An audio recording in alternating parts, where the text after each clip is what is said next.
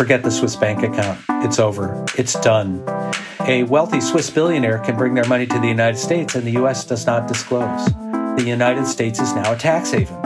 People from around the world are bringing their money to the United States to hide it. That's Chuck Collins, a writer and an expert on what rich people do with their money. One of the main places in the United States that people from around the world are hiding their money is South Dakota, as detailed in recent reporting from leaked documents. So today on the show, we're asking, is South Dakota necessary? Should it go away? Do we need it? So I feel a little bit uncomfortable about those questions. I was chatting with my husband. I happened to mention that we were doing this, and he kind of frowned and was like, I'm from the Midwest and I really hate that idea. Well, I happen to know your husband is a Minnesotan, and I actually find his attitude surprising because as a Minnesotan myself, I don't know too many people in the upper Midwest who would not at least be open to hearing an argument for the abolition of one of their neighboring states. I think, you could probably get a Wisconsinite on board with abolishing Minnesota, if you had the right argument. But I want to reassure you that I, speaking also as a Midwesterner, take no offense at your suggesting it. But so what about the 880,000 people who live in the state of South Dakota? Well, we don't have any plans to do anything to harm them. Look, South Dakota, it's a beautiful state, some of the most gorgeous landscape in the country. Everyone should go to the Black Hills and see it. We have nothing against the good people of South Dakota, except for the couple hundred of them who work in the financial services industry. Okay, I can get on board with that. I'm Alex Perrine. And I'm Laura Marsh. This is The Politics of Everything. We're talking now with Timothy Noah, a staff writer at the New Republic.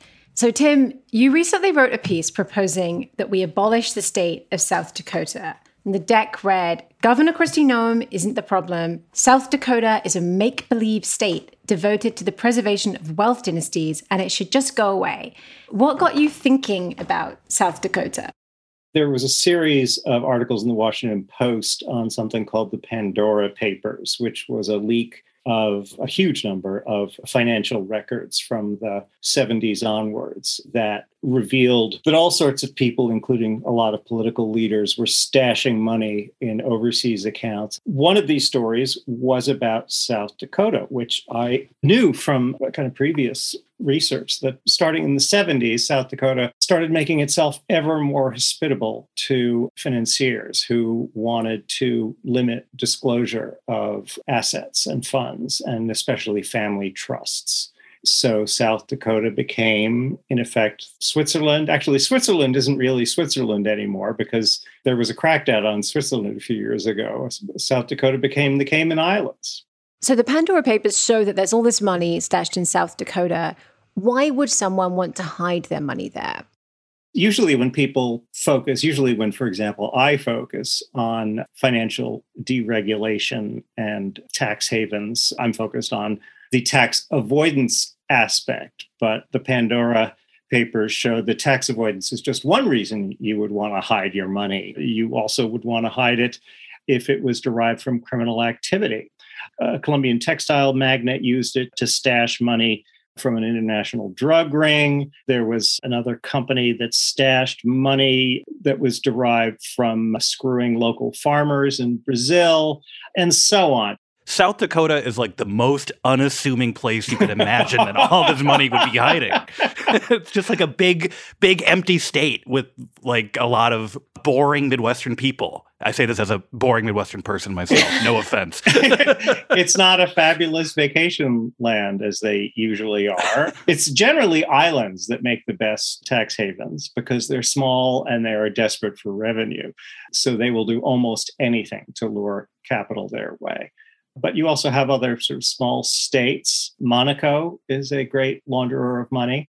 How did it come to be South Dakota then? You seem to have other issues with South Dakota too, as well, including how South Dakota came to be a state in the first place. What's the brief on how it ended up there? Well, it depends on where you want to start. South Dakota got my goat with its financial deregulation, and then I worked backwards to the French seizing it on the sly from a Native American tribe whose identity we don't really know, but it involved a Frenchman cackling in his diary about how he was duping these fur trading Indians. They thought he was just palling around with them. And in fact, he was claiming the land on behalf of the French king. So then you jump forward quite a bit, more than a couple of hundred years, to some changes that made South Dakota's laws more hospitable to finance. The real immediate occasion for my outrage is that there was a governor who was governor of South Dakota forever. I think it was close to 20 years, named William Janklow, Wild Bill Janklow, he's known as. In the 70s, when the economy was not doing well and the South Dakota economy was doing very poorly, he got a phone call from Citibank saying, we'd like to take advantage of this recent Supreme Court decision that would allow us to charge outrageous interest rates on credit cards. All we need to do is to get one state to raise its permissible interest rates. And will you do it? Will you get rid of your anti-usury laws? And Janklow said, absolutely. What this ruling said was if MasterCard located in South Dakota, even though it was a state law that freed up the high interest rates, they could charge those interest rates to customers all around the country. So he helps out the credit card industry, but then he gets into family trusts. If you are very rich, what you want to happen to your money is you want it never to be taxed, even after you die. This is achieved through the creation of family trusts. It's a way to avoid, in particular, capital gains tax. The law allows trusts, but it says that they can only last so long. When person A dies and person B, his heir, inherits the money, and then person B dies, 21 years later, that money has to be taxed. That is very accommodating. That is, yeah. That does not seem like too much to ask. But you're thinking small. Small. So the trust industry came and said, please get rid of the rule against perpetuities. This was the rule that said, yes, eventually this stuff has to get taxed. And he did. And South Dakota became a financial center as a result. Then other states started competing with South Dakota to try and get some of that money too. So Janklow got very creative and he set up a committee to look at other ways they could shovel money to rich people as fast as possible. And they came up with all sorts of other regulations that treated family wealth favorably. Thomas Piketty's nightmarish view of the future is that we are in the process of reestablishing an aristocracy, reestablishing a way of life in which the only way you could make serious money is by inheriting it. We're not really there in the United States. It's still true that all of our richest people made it themselves. But we could get there if enough people follow Wild Bill Janklow's bad example. I think in something you mentioned in sort of the rise of South Dakota as a finance center speaks to the perversity of this whole thing, because I'm sure many younger people do not even remember anti-usury laws that would prevent credit cards from charging high interest rates, right? It sounds so quaint, doesn't it? It sounds absurd. But now, for most of my life, and certainly all of my adult life, every single credit card is officially issued by a South Dakota bank, no matter where the bank's actual headquarters are. And at the same time as they were sort of making it possible to charge incredibly high interest rates to normal middle-class consumers, they were removing any obligation of the super wealthy to pay taxes on their enormous wealth. It seems to be an absurd system that would allow one state to do that. It's amazing. I mean, this is something that conservatives used to favor. Republicans were in favor of all sorts of taxes on inherited wealth because if you think about it, if you believe in a lot of this mythology about wealth creation, you have to believe that it rewards enterprise. And how can wealth creation reward enterprise if we have a system of inherited wealth? Is this also a story about how one very small state can affect the way everything else in the US is done? I mean, South Dakota has less people than half of the borough of Queens. And yet this one thing that they've decided to do has changed the way wealth is dealt with in the whole of America. Yes, states compete with each other to be accommodating to business in various ways, and this is one. I think now the number of states that have eliminated the rule against perpetuities, I think it's close to 20, very nearly half. The other thing to remember is that South Dakota wasn't even supposed to exist. The Dakotas were supposed to be admitted as a single state, but the Republicans won the White House and the Congress, and they decided to slice it in half so that the Republicans could get 4 Republican senators instead of 2. These are 2 states, neither of which has anywhere close to 1 million people. So your proposal is that we add South Dakota to North Dakota and get one full Dakota. One full Dakota. Yes. Now, I concede there's a certain amount of whimsy in this proposition because it's never going to happen. And probably there are some questions about whether Congress can just say, we changed our mind. We don't want 2 Dakotas. So many years ago, Jonathan Chait wrote a polemic in the New Republic arguing that Delaware was the worst state for, among other things, its friendliness to corporate interest and its extremely loose regulatory standards. You're basically competing with Chait to bestow the mantle of the worst state on South Dakota. The more the merrier, right? And besides, I would like to make the District of Columbia a state. Okay, so 1 in, 1 out. We won't have to change the flag. That's right. That's right. It'll probably be hard to exchange South Dakota for DC because South Dakota is a Republican state. The swap will probably have to involve 2 Democratic states. We'll have to figure out which ones we're willing to sacrifice. All right. Thank you, Tim. Thank you. You can read Timothy Noah's article, South Dakota is a Moral Sewer and Should Be Abolished, at newrepublic.com. After a short break, we're talking to Chuck Collins, who's written a book that gives away some secrets of how the very wealthy protect their money. We'll ask him what those secrets are and if we can use them to our advantage. Timothy Noah came up with an unconventional way to stop South Dakota acting as a tax haven for incredibly wealthy people. But before we get rid of South Dakota, I want to figure out if I can take advantage of it.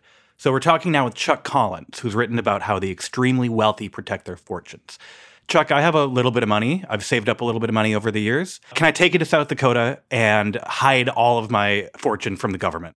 When you pay your taxes, are you mostly paying taxes on your income, Alex? Yes. So already we're in trouble because, see, it's very hard to hide income, particularly when it comes from wages. Maybe if it comes from assets, then we can play some shell games with that. But we're still willing to help, if you're able to pay our initial $300,000 retainer to hire our firm to help you design several trusts and other mechanisms. Because you have to understand, complexity is the bread and butter of the wealth defense industry. We need to add multiple layers of shell companies and trusts and maybe take it offshore, but then bring it back onshore. That takes time and expertise to hide your money. That retainer is going to be hard for me to hit, I think, unfortunately. Yeah, that pitch has already deflated my hopes of maybe protecting my little $5,000 savings from being taxed. So you described the wealth defense industry. What is the wealth defense industry? What do you mean by that?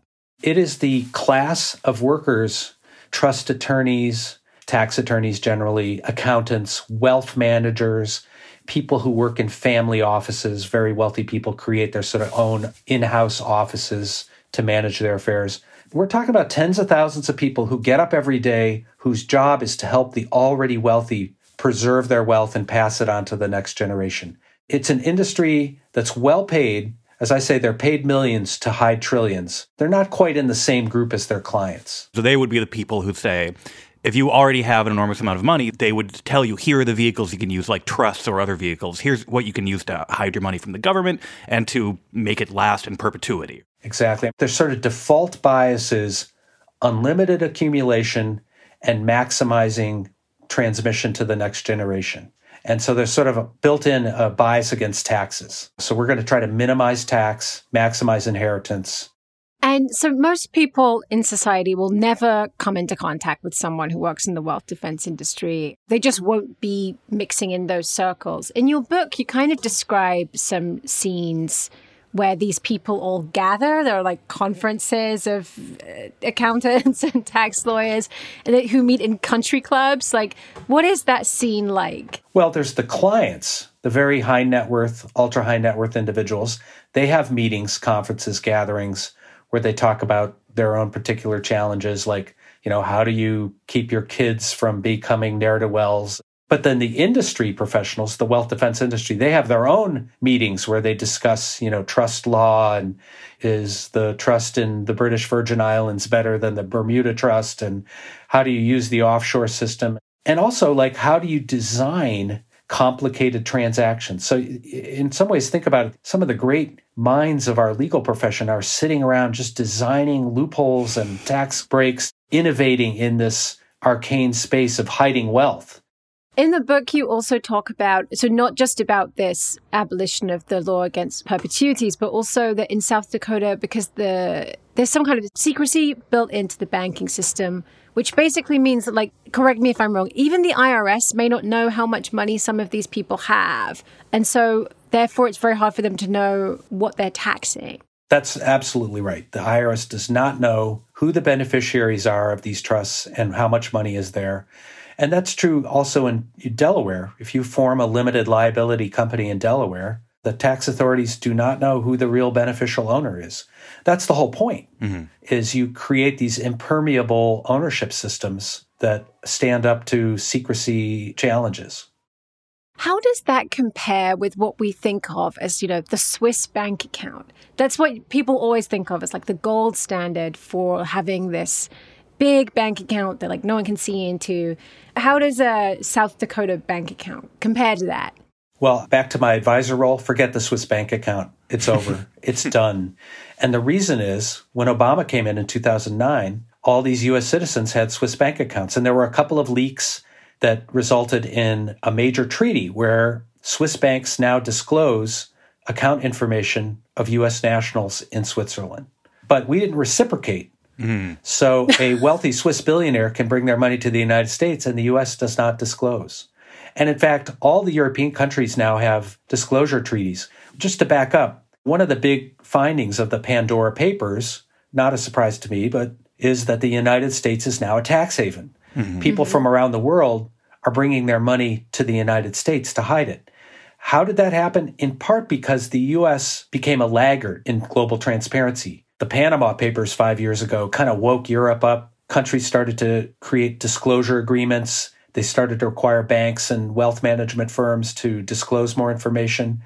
And so all of a sudden, people who used to take their money to London to hide it are bringing it to the United States. It's very interesting because there's a push now. The United States is leading to sort of raise the corporate tax rate globally. And we're going around, we're telling Ireland and European countries, like, you have to match this corporate tax rate. But in the United States, it's very possible to hide a huge fortune. Yeah. Well, Alex, this is so important. This is such good news that the U.S. and the Biden administration, particularly Treasury Secretary Janet Yellen, has led this effort to create a global corporate minimum income tax. It's kind of like imagine creating the first federal minimum wage in the United States. Before that, it was a race to the bottom. Every state would compete based on who would pay the lowest wages. When you create a floor between 130 countries, all of a sudden, you can't go lower than that. That's plugging up the hole around corporate tax avoidance and the corporate use of tax havens. But now we have this problem with individual wealth hiding. Do you have a sense of just how much money is being hidden in a state like South Dakota? I mean, it seems slightly unknowable, but is there a ballpark kind of estimate? There's a global estimate that's pretty well informed that somewhere between $30 and $36 trillion is hidden globally in offshore tax havens. I would guess somewhere in the 2 to 3 trillion is probably in South Dakota.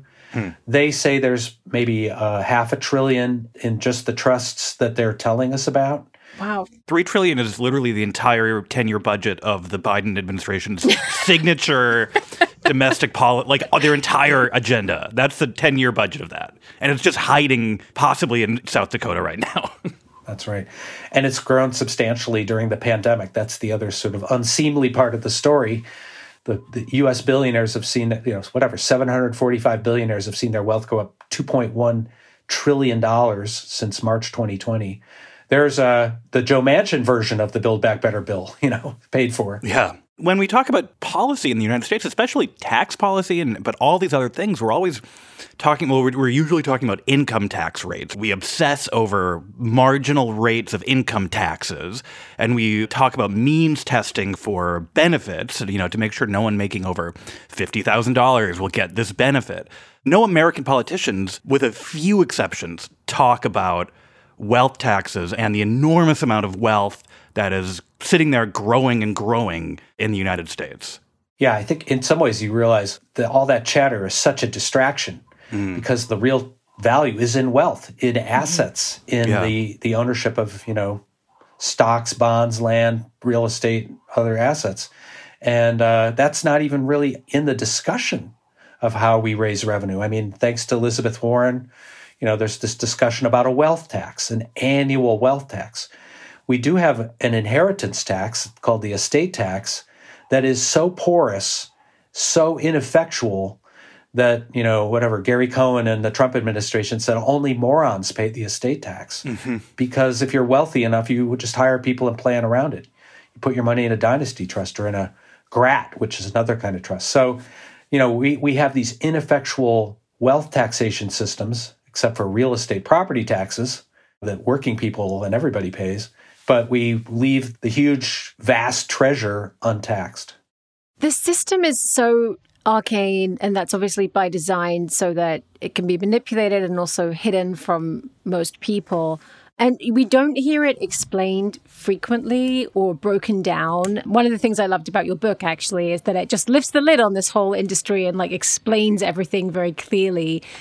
Can you just tell us, what's your personal connection to this story, and how did you come at this? How did you decide to write about the wealth defense industry? I grew up in a wealthy family. My great-grandfather was the meat packer Oscar Mayer. And when I was in my 20s, I was told I was going to inherit a substantial amount of money. But I was already sort of veering off course. I just thought this whole idea of a lot of inherited wealth was a really bad idea. It was a bad idea for me in terms of figuring out what I was going to do in my own life. And it's a bad idea for society to have dynastically wealthy families. I kind of made a decision to be disinherited effectively. But what I learned in the process was there were all these people around our family and around wealthy families generally, the trusted family advisors, trust departments and bankers. They were the ones that were freaking out about my decision. My family was fairly calm. I began to appreciate, these people have a lot of power. They have a certain set of biases. And then as I grew older, as wealth inequality has grown, as the concentration of wealth has gone to fewer and fewer hands, this industry has just mushroomed. It's really interesting to think of it as an industry because I think we think of that sort of wealth hoarding as a series of individual decisions made by wealthy people. But I think what you are saying, if people wanted to be disinherited, there is literally an industry of people discouraging them from thinking about that. And that sort of industry logic, the same thing that leads insurance companies to fight healthcare legislation or Medicare for all, would lead this powerful industry that makes a lot of money to fight any measure to reduce wealth inequality in the United States. You said it well. I would say these are the enablers. Right. They're the gatekeepers, and they're absolutely essential. I mean, without them, wealthy people would, of course, figure out ways to avoid taxes, minimize taxes, but they wouldn't succeed in the same way. I mean, who has these global relationships? Who do you call on the Cayman Islands? And I think in terms of the problem of inequality, they are the agents of inequality. They are the facilitators. If we're worried about hereditary dynasties of wealth taking over the United States, these are the folks who are making it possible. This leads nicely to my last question. If we abolish the state of South Dakota, would that help? Well, no, it wouldn't, actually. Unfortunately, South Dakota, they've sort of led the pack. But no, a number of other states would be happy to replace South Dakota if South Dakota didn't exist. And ultimately, let's say we really shut down sort of the abuses in the trust industry and are able to pass national laws requiring trusts to be registered and to disclose who their real owners are and to pay tax. The super wealthy will then look for the next venue. They'll look for the next jurisdiction. They'll go back to the Cook Islands until we form a global treaty that basically establishes and raises the bar and essentially renegates or relegates those kind of countries as pariah states. The wealthy will always pit jurisdictions against each other in the race to the bottom. But the U.S. has so much power. And if the U.S. and the U.K. cleaned up our own act, cleaned up the spheres of influence that we're involved with, and got on the side of raising standards, not lowering them, just like with this corporate minimum income tax, you see the rest of the world will come along. Well, that's encouraging for the residents of South Dakota, too. Thank you so much for talking with us. Thank you. After a short break, we'll be back to talk about what the U.S.'s status as a tax haven means for the rest of the world.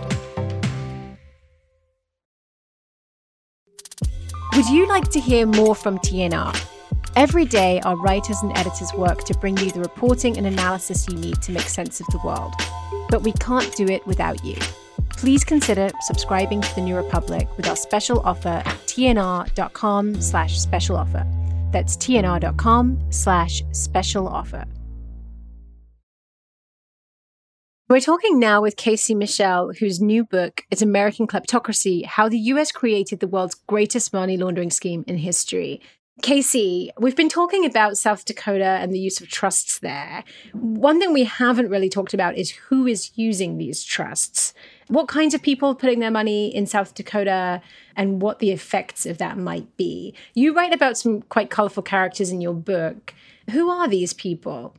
One of the fantastic elements of the recent Pandora Papers is that we actually now, for the very first time, have some names of some of the figures. So these are politicians, for instance, the Ecuadorian president who moved money and significant assets into multiple trusts in South Dakota. And oh, by the way, just so happened to do that after the Ecuadorian parliament passed laws banning the movement of assets into tax havens. Businessmen in places like Guatemala, places like the Dominican Republic that have been accused of everything from corruption to gross human rights abuses in things like the sugar industry, or those who are responsible for significant environmental degradation. It's in many ways the kind of worst of the worst, because those are the ones that have the most significant needs to take advantage of these financial secrecy services. The story of the president of Ecuador is really interesting. The country passed a law basically trying to prevent exactly what he then did, which is hide his money offshore. But it reminds me of this way in which America, the government, tries to act as the world's policeman while also, as you describe it, enabling fraud on a massive scale internationally. It seems like a very strange hypocrisy. Well, Alex, I mean, I think you hit the tension that encompasses so much of this right on the head. We have a federal government in Washington that in many ways is a global leader on anti-corruption policy. Think of things like the Foreign Corrupt Practices Act. The U.S. was the first to criminalize the bribery of foreign officials, the first to define money laundering as a specific crime, the first to dedicate a task force to recovering the assets of what we now describe as kleptocracy. So there are elements of anti-corruption leadership and legacy, certainly at the federal level in the U.S., but the U.S. has simultaneously transformed into this absolute font of any and all money laundering services, financial anonymization services that anybody with a bit of dirty money burning holes in their pocket could possibly need. So we were talking with Chuck Collins about how the IRS largely doesn't know how much money is in these trusts and who the beneficiaries are. But there's more to the government than the IRS. Does the U.S. government as a whole have the ability to know this information? Can it find it out for itself?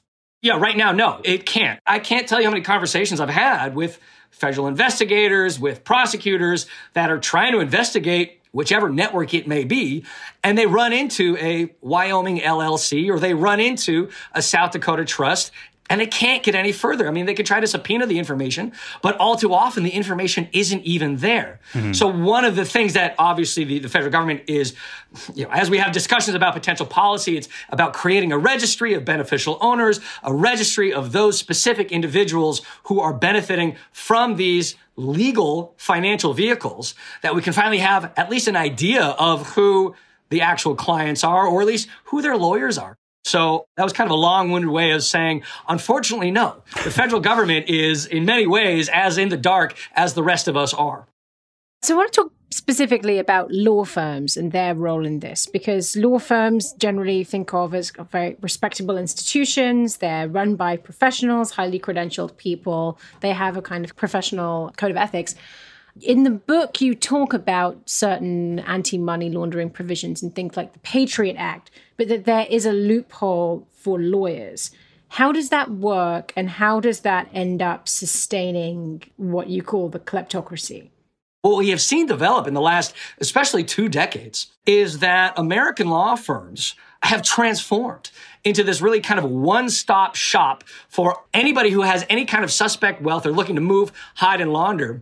American law firms can do basically anything they want with these funds. There is no due diligence requirement for the American legal sector whatsoever. They don't have to ask any questions about the source of the finances, about whether or not it's the proceeds of any criminal financing. And we're not talking about only when they are representing these clients in court.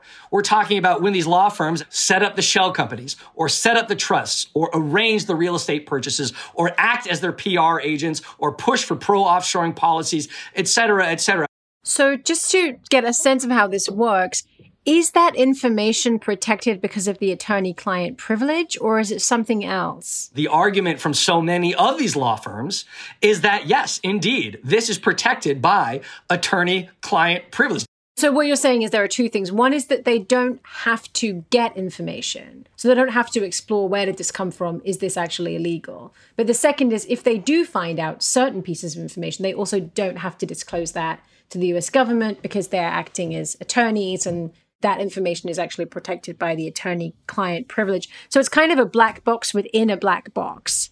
I think that is an excellent metaphor. I might swipe that at some point if you don't mind. So if some of that money is coming from politicians, foreign politicians, for instance, what is the effect of the US acting as a haven for those people on the rest of the world? Like, what's the real world effect of someone being able to stash a few $1 billion in the US? Think of any kind of deleterious effect in any kind of authoritarian or autocratic government around the world. There's every reason for these regimes to continue immiserating their local populations as the regimes themselves move all of their money to and through the U.S.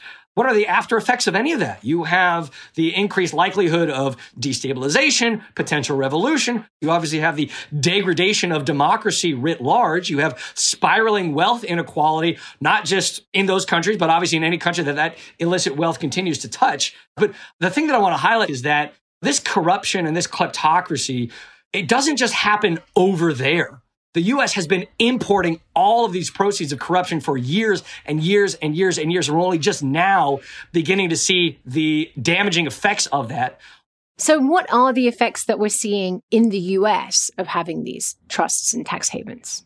One of the main case studies I write about in the book was this allegedly wildly corrupt Ukrainian oligarch overseeing a multi-billion-dollar Ponzi scheme. He was going to all these small towns across the Midwest and across the Rust Belt, steel towns, factory towns, putting his money there, hiding his money there. Nobody could track it back to him, and just letting the buildings effectively rot and drying up these local economies, laying off all the workers, letting these buildings just kind of fall apart. As long as they're out of the hands of potential seizure by the Ukrainian authorities, he didn't seem to care one way or the other. And again, we're only just scratching the surface because of all the anonymity involved in all of these American industries that things like the Pandora Papers, thankfully, have begun shining a light on. Thank you, Casey. Yeah, of course. Thanks, guys. The Politics of Everything is co-produced by Talkhouse. Emily Cook is our executive producer. Melissa Kaplan is our audio editor. If you enjoy The Politics of Everything and want to help support the show, please go to wherever you get your podcasts and rate or review us. Every review helps. As always, thanks for listening.